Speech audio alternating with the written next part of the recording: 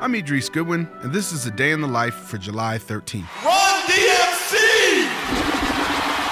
It was on this day in 1985 that Run DMC performed at the Live Aid concert. This globally viewed super concert began at Wembley Stadium in London and continued at Philadelphia's JFK Stadium. Organized by rock humanitarian Bob Geldof, the Live Aid concert was created to raise money and awareness to fight famine in Africa. The concerts featured everyone from Elvis Costello to Sade to Black Sabbath to a young new group from Hollis, Queens who specialized in a form of music not even 10 years old. At the concert in Philadelphia, Run DMC came out to an extended turntable intro provided by their DJ Jam Master Jay.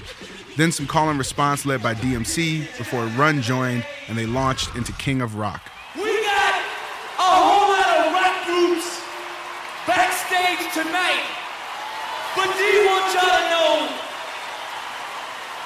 one thing? I'm the king of rock.